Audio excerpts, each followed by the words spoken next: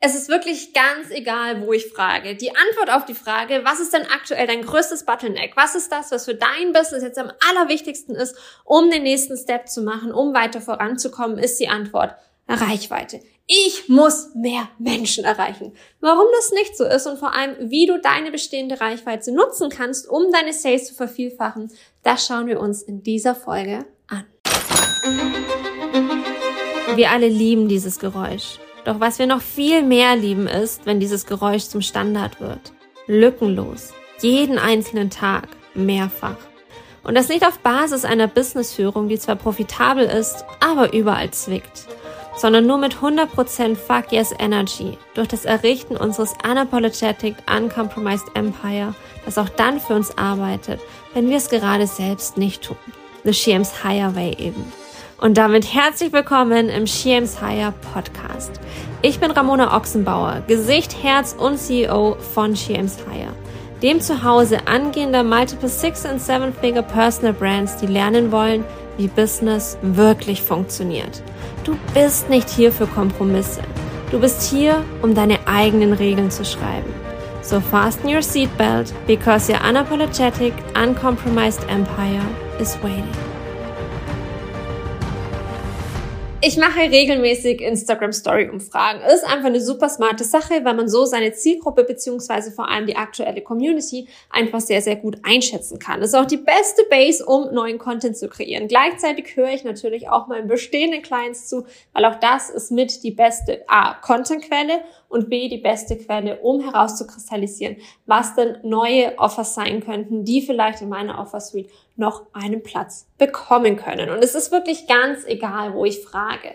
Die Antwort, die am häufigsten kommt, ist, ich brauche mehr Reichweite. Ich muss mehr Menschen erreichen. Ich brauche mehr Menschen, die meinen Content sehen. Ich brauche mehr Menschen, die meine Stories sehen. Ich brauche mehr Menschen, die potenziell meine Angebote buchen können.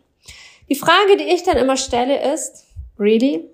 Bist du dir wirklich sicher? Denn was jetzt, ich sag mal, im Kleinen nicht funktioniert, warum sollte das dann im Größeren funktionieren? Warum, wenn du jetzt das Gefühl hast, mit den 500.000, 5.000 und auch 10.000 Menschen, die du tagtäglich erreichst, dass da noch viel mehr drin sein könnte, wenn du mehr Menschen erreichen würdest? Warum schöpfst du denn nicht erstmal das aus, was gerade schon da ist? Warum sprichst du nicht die Menschen zielgenau an, die gerade schon da sind? Wenn du skalieren möchtest, wenn du deinen Umsatz steigern möchtest, wenn du auf Multiple 6-Figure oder auch 7-Figures gehen möchtest, ist nie die Reichweite der erste und beste Hebel. Reichweite ist definitiv ein Thema. Da brauchen wir nicht drüber diskutieren, keine Frage. Du brauchst im Kern eine gewisse Reichweite und es wird auch der Punkt in deinem Business kommen, an dem mehr Reichweite zu mehr Umsatz führt. Aber Reichweite ist kein Skalierungshebel. Quote me on that. Reichweite ist kein Skalierungshebel. Du darfst und musst erstmal deine bestehende Reichweite gut bedienen können, um dann auf der Basis überhaupt weiter skalieren zu können. Denn du kannst natürlich jetzt vollen Fokus darauf legen, deine Reichweite zu vergrößern. Du kannst Ads schalten, du kannst deine Content-Strategie auf Reels auslegen, du kannst jetzt noch einen TikTok-Account erstellen, du kannst alle möglichen Sachen machen mit vollem Fokus auf Reichweite. Und das ist auch etwas, was du parallel definitiv machen kannst, aber es sollte nicht Prio 1 sein. Prio 1 sollte immer das Verkaufen an die aktuelle Zielgruppe sein, beziehungsweise Verkaufen an die Menschen, die du aktuell erreichst. Denn sonst wirst du irgendwann an den Punkt kommen, wo du zum Beispiel Budget in Ads schickst oder wo du die ganze Zeit nur dabei bist, irgendwie Reels zu drehen und gar nicht mehr zu irgendwas anderem kommt. Dadurch entsteht dann irgendwann eine Gap, weil du die ganze Zeit den Fokus auf die Reichweite gelegt hast, darauf, wie du noch mehr Menschen erreichen kannst, wie du diese Menschen in irgendeiner Art und Form bespaßen kannst und dann dir aber dieser Switch fehlt hinzu, okay, diese Menschen, die dürfen aber auch buchen. Es darf immer so ein bisschen parallel gehen, aber eben nicht mit Prio auf Reichweite, sondern Prio darauf, mit deiner bestehenden Reichweite Geld zu verdienen. Und ich habe ja einen sehr, sehr coolen Titel für diese Folge, und zwar, wie du innerhalb der nächsten 30 Tage mit deiner bestehenden Reichweite deine Sales vervielfachst und nicht nur die Sales vervielfachen, sondern natürlich auch dadurch mehr Umsatz machen kannst. Denn es gibt verschiedene Punkte in deinem Business, von denen ich weiß, nicht nur glaube, sondern ich weiß, dass du sie bisher vernachlässigst, weil du den Fokus zu sehr auf Reichweite hast. Ein Hebel, den du drehen kannst, der unfassbar wichtig und wertvoll ist und auch ein Hebel ist, bei dem ich nicht weiß, warum so wenige darüber sprechen, ist, dass du deine Zielgruppe segmentieren solltest. Was meine ich denn damit, wenn ich von Segmenten spreche? Du kannst das Ganze auch Cluster nennen. Du kannst dir das Ganze so vorstellen, dass du deine Zielgruppe in Unterzielgruppen einteilst. Und es gibt dafür super viele Möglichkeiten. Es kommt so ein bisschen aufs Businessmodell an, es kommt so ein bisschen auch auf die Zielgruppe an, was somit das Beste ist. Die einfachste Möglichkeit ist zu sagen, okay, ich habe verschiedene Angebote und ich habe für jedes dieser Angebote eine eigene Zielgruppe. Und ich habe darüber gesprochen, dass es Unterzielgruppen sind. Das heißt, diese Angebote sind natürlich für deine Zielgruppe per se gemacht. Aber wenn du selber mal deine Angebote anschaust, wenn du dich mal noch so ein bisschen reinversetzt, dann kannst du da ja ganz, ganz klar sagen, okay, dieses Angebot ist für diese Person aus der Zielgruppe perfekt und dieses Angebot ist für jene Person aus der Zielgruppe perfekt. Und somit hast du ganz automatisch Untercluster gebildet. Und was die meisten machen, ist, dass sie sich zwar Offer Communication anschauen, aber dabei viel zu sehr an der Oberfläche bleiben. Das heißt, es geht nicht nur darum, welches Ergebnis ist denn möglich mit diesem Angebot, sondern es ist auch relevant, für wen ist denn dieses Angebot ganz konkret gestrickt? Was sind die Frustrationen, was sind typische Alltagssituationen, die diese Person gerade hat, für die dieses Angebot ein Perfect Fit ist. Und eine Person, für die Angebot A ein Perfect Fit ist Angebot B von dir nicht zwangsläufig auch ein Perfect Fit. Dafür gibt es dann wieder eine andere Person, für die Angebot B ein Perfect Fit ist. Und so kannst du deine Zielgruppe segmentieren und kannst an allen möglichen Stellen, aber du kannst das Ganze jetzt auch erstmal nur in Instagram Stories beispielsweise vorstellen, an einem Tag mehrere Leute ansprechen, mehrere verschiedene Unterzielgruppen ansprechen. Denn du kannst definitiv mehr als ein Angebot pro Tag verkaufen, indem du eben diese verschiedenen Segmente ansprichst, indem du nicht immer sagst, okay, dieses Angebot ist für alle, dieses ist für alle und dieses ist für alle, sondern wirklich ganz klar auch im Hinterkopf hast, okay, Angebot A ist für Zielgruppe A, Angebot B ist für Zielgruppe B, Angebot C ist für Zielgruppe C und damit eben die Kommunikation entsprechend anpasst und es sind kleine Nuancen. Ich meine damit nicht, dass du jetzt irgendwie 3 krass umfangreiche Pitches in deiner Story jeden Tag haben musst. Es reicht manchmal auch einfach nur eine Single Slide. Es reicht einfach manchmal nur ein Hinweis. Es kommt nämlich wirklich stark aufs Angebot und auf die Zielgruppe drauf an, was in dem Moment wirklich wichtig und relevant ist an Informationen, was sie brauchen. Und das kannst du eben nur wissen, wenn du weißt, wie tickt dann die Zielgruppe für wirklich dieses einzelne Angebot. Was du zusätzlich noch machen solltest, wenn wir jetzt schon in so einem Dreier-Ding unterwegs sind, wenn ich sage, hey, du kannst easy 3 verschiedene Offers pro Tag über deine Stories verkaufen, dann lass uns auch mal anschauen, was es denn braucht, damit das Ganze überhaupt möglich ist. Selling Multiple Offers at Once ist eine sehr spannende Sache. Es ist etwas, wo du eine bestimmte Grundlage für brauchst. Das heißt, deine Brand braucht einfach einen gewissen Stellenwert im Markt, auch bei deinen Clients.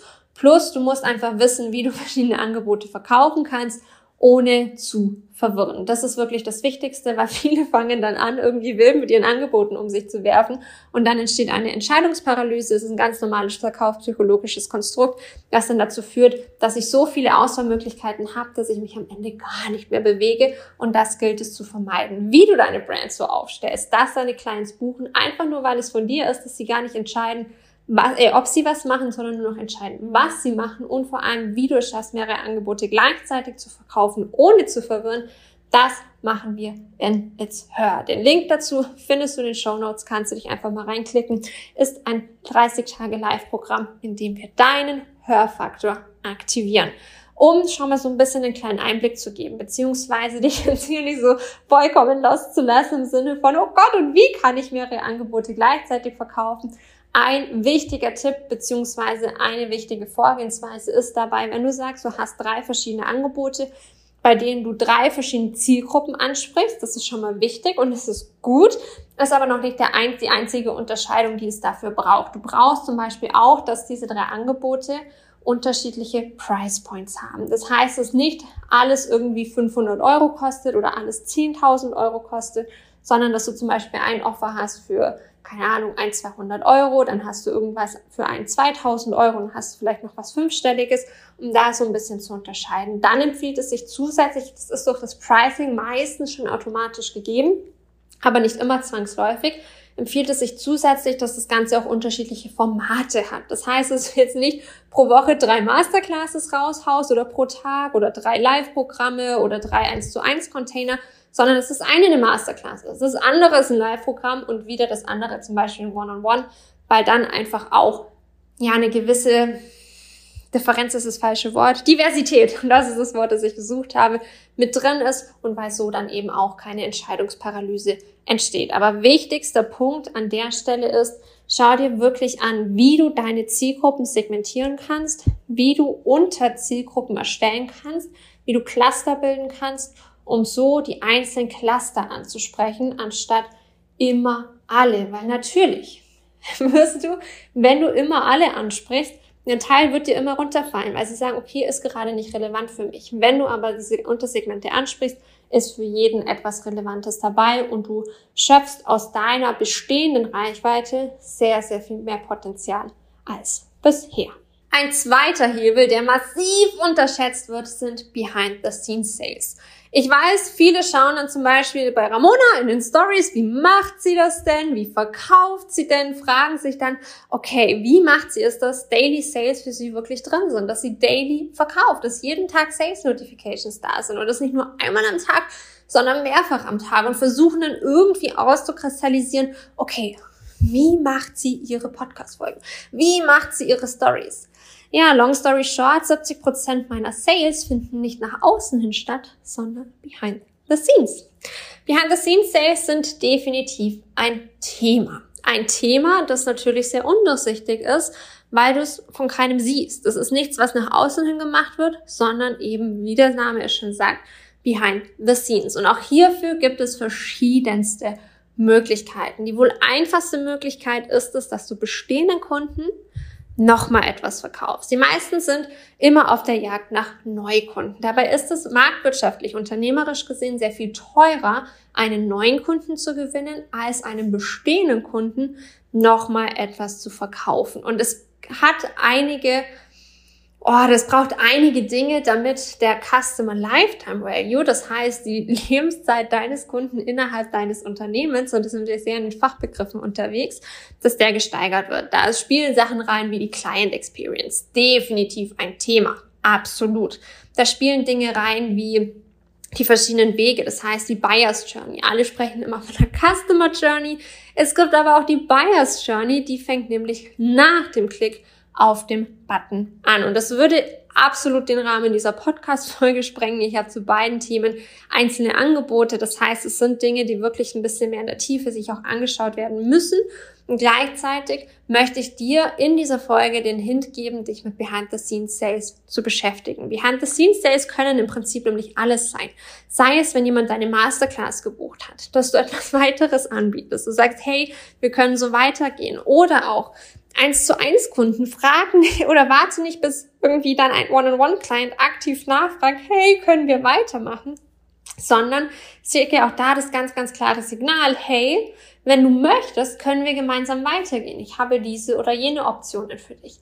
Gewöhne dich daran, nicht nur nach außen hin zu verkaufen, sondern eben auch behind the scenes, dass du Menschen, mit denen du in Kontakt stehst, immer wieder etwas anbietest, dass du auch innerhalb deiner Angebote beispielsweise Folgeangebote platzierst. Jetzt nicht unbedingt im ersten Drittel von dem Online-Kurs, den ich gebucht habe, dass du mir da sagst, hey, du kannst übrigens noch das machen, macht absolut keinen Sinn, sondern zum Beispiel im letzten Drittel oder nachdem der Kurs abgeschlossen ist. Es gibt auch je nachdem, mit welchem Anbieter du arbeitest, wo dein Kurs gehostet wird, gibt es auch da verschiedene Möglichkeiten. Wenn du beispielsweise mit Elopage arbeitest, kannst du da zum Beispiel sagen, wenn eine Lektion als abgeschlossen angeklickt wird, schicke bitte diese oder jene E-Mail raus. Oder du kannst das Ganze auch bei Thrivecart machen, da kommt es mit so einem Pop-up, kannst du auch sagen, okay, wenn dieser Punkt abgeschlossen ist, dann bring dieses Pop-up raus.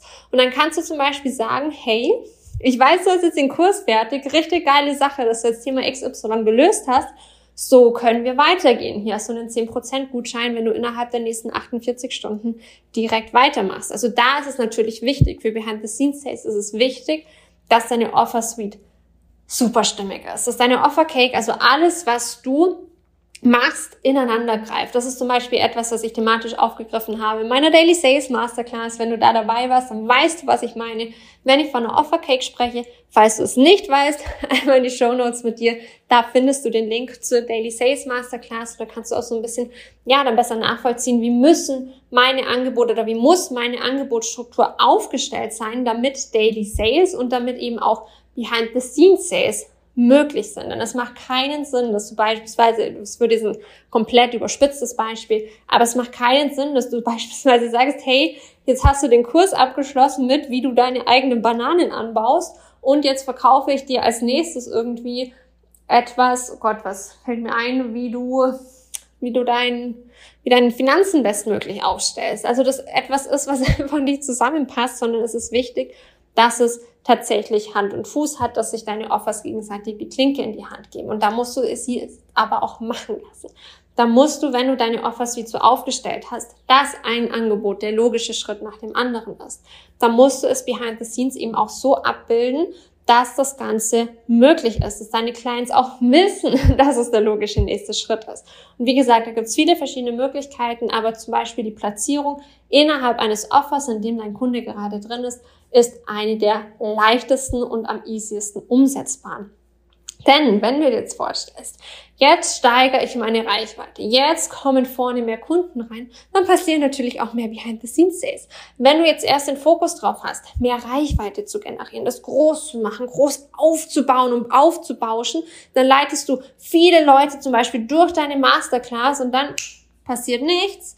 Dann hast du hier diese Chance schon mal verloren. Wenn du allerdings sagst, ich habe das im, noch kleineren, also mit der aktuellen Reichweite, können ja auch jetzt schon tausende Clients sein, dass du dann das jetzt aufstellst und dann steigerst du die Reichweite und dann kommen die ganzen Leute dadurch.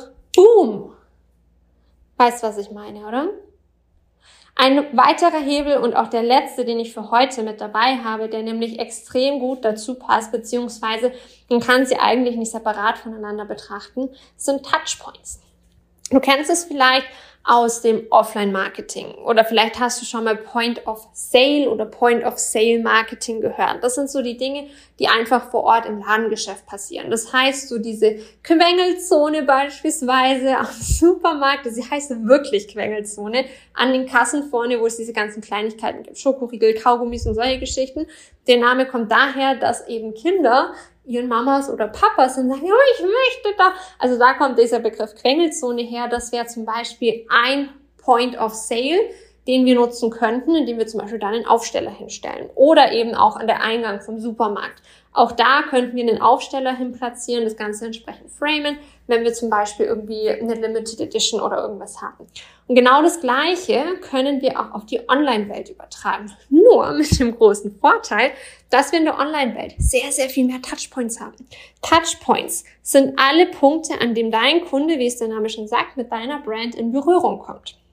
Und das passiert behind the scenes. Ja, deswegen habe ich auch gesagt, es passt so gut zusammen, denn es passiert natürlich auch nach der Buchung.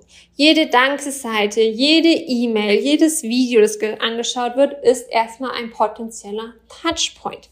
Auch nach außen hin gibt es unfassbar viele Touchpoints. Hier, diese Podcast-Folge ist ein Touchpoint. Jede Story, die du von mir anschaust, ist ein Touchpoint. Jeder Beitrag, ein Touchpoint. Mein Linktree, ein Touchpoint. Und bei den meisten ist es so, dass das alles nicht zusammenpasst, dass es nicht ein großes Gesamtbild ergibt, sondern dass alles so ein bisschen für sich alleine steht. Und auch da dürfen wir uns wieder die Reise des Kunden in Erinnerung rufen. Wir haben schon über die Customer Journey gesprochen, wir haben schon über die Buyers Journey gesprochen. Beziehungsweise ich hatte beides erwähnt. Die Customer Journey ist nämlich das, was passiert, bevor ein Kunde mit deinem Produkt in Berührung kommt. Und das wissen viele nicht. Ich habe, bevor ich mich selbstständig gemacht habe, bevor ich mein Business aufgebaut habe, habe ich bei einem Kosmetikhersteller gearbeitet. Bei diesem Kosmetikhersteller gab es 3 verschiedene Abteilungen, die sich alle um das Thema Marketing gedreht haben. Die einen waren so für E-Commerce, alles was so online stattfand, zuständig. Die anderen alles, was so in Richtung Kosmetikinstitute ging. Also es war sehr viel B2B-Marketing an der Stelle dann. Und ich persönlich, ich war im Produktmarketing. Das heißt, wir haben dieses ganze Point-of-Sale-Marketing gemacht. Und es ist super spannend gewesen und es war etwas, was mich absolut kirre gemacht hat, ist, dass diese Abteilungen, die ja alle Marketing gemacht haben, alle Außenwirkung gemacht haben, absolut nicht miteinander kommuniziert haben. Online liefen andere Sachen als in den Kosmetikinstituten, da wieder andere Sachen als zum Beispiel beim Fachhändler oder in den Apotheken. Und das ist halt etwas, das absolut scheiße ist. Das funktioniert nicht. Das funktioniert absolut nicht. Und das Gleiche machen aber so viele mit ihrem Online-Business. Haben dann irgendwie ihre Insta-Stories voll on fleek. Ist richtig, richtig geil. Und dann gehst du auf den Linktree und dann ist da alles Kraut und Rüben. Nichts passt mehr zusammen. Und das darf definitiv genutzt werden. Das heißt, es schlummert unfassbar viel Potenzial in allen möglichen Touchpoints, die deine Brand mit deinen Kunden hat. Du könntest theoretisch an jeder Stelle ein Angebot platzieren. Du kannst an jeder Stelle, wo dein Client einen Touchpoint mit dir hat, ein Offer platzieren. Die Frage ist es immer sinnvoll? Nein, nicht immer. Wichtig ist herauszuarbeiten, wo es sinnvoll ist und dann das Ganze entsprechend zu nutzen. Mir ist es wichtig, dies mit als Hebel hier in diese Folge mit reinzunehmen, weil wenn du dir jetzt die Touchpoints anschaust, die so am leichtesten umzusetzen sind, beispielsweise dein Linktree, wie ist dein Linktree gestaltet, was könntest du da noch machen? Oder auch deine Instagram-Beiträge. Gibt es Hinweise auf deine Offers innerhalb deiner Beiträge? Wie oft sprichst du in deinen Stories tatsächlich über deine Angebote?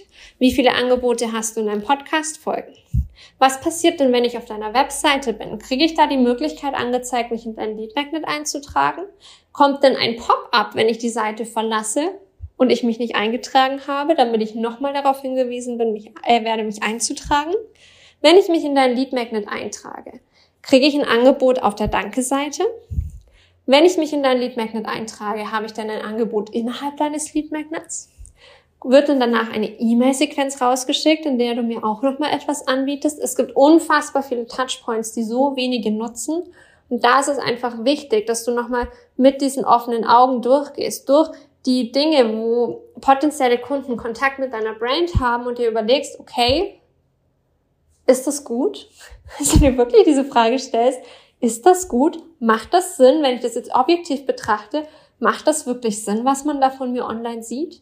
Und wo könnte ich denn? Wo sind smarte Stellen, wo ich denn Angebote entsprechend platzieren könnte?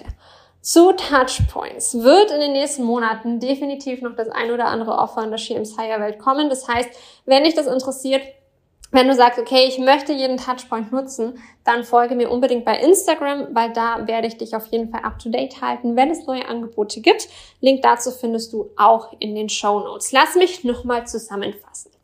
Du kannst und du solltest erstmal deine bestehende Reichweite ausschöpfen, bevor du anfängst, Reichweite mit Prio 1 zu priorisieren.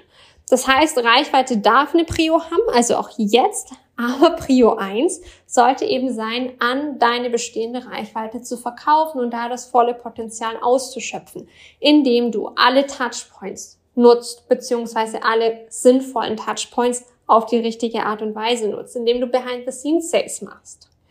Und indem du deine Zielgruppe segmentierst, sei es dann, wenn du über Instagram Stories verkaufst, wäre so die einfachste Möglichkeit und noch mehr Potenzial liegt dann darin, wenn du das Ganze sogar noch automatisierst, wenn du auch mit den E-Mail-Listen-Segmenten arbeitest und solche Geschichten machst, aber vor allem im Hinterkopf hast, dass nicht alles, was du anbietest, nicht alles, was du auch an Content rausgibst, für jeden Einzelnen innerhalb deiner Zielgruppe relevant ist, sondern dass es diese Unterzielgruppen gibt. Und ich bin mir sehr sicher, dass dies eine Folge ist, die du wahrscheinlich 2-3 Mal anhören kannst. Deswegen lade ich dich da auf jeden Fall auch dazu ein, weil du, wenn du dir mal nochmal Gedanken drüber gemacht hast, das, was ich gesagt habe, das, was ich am Beispiel gebracht habe, nochmal unter einem anderen Blickwinkel siehst. Das heißt, ich freue mich, wenn wir uns hier nochmal hören und wünsche dir sehr, sehr viel Spaß, dabei die nächsten 30 Tage dafür zu nutzen, deine bestehende Reichweite wirklich ja, zu nutzen, ihr die Aufmerksamkeit zu schenken, die sie verdient und nicht sie so runter zu degradieren aus einem ich brauche immer noch mehr und noch mehr.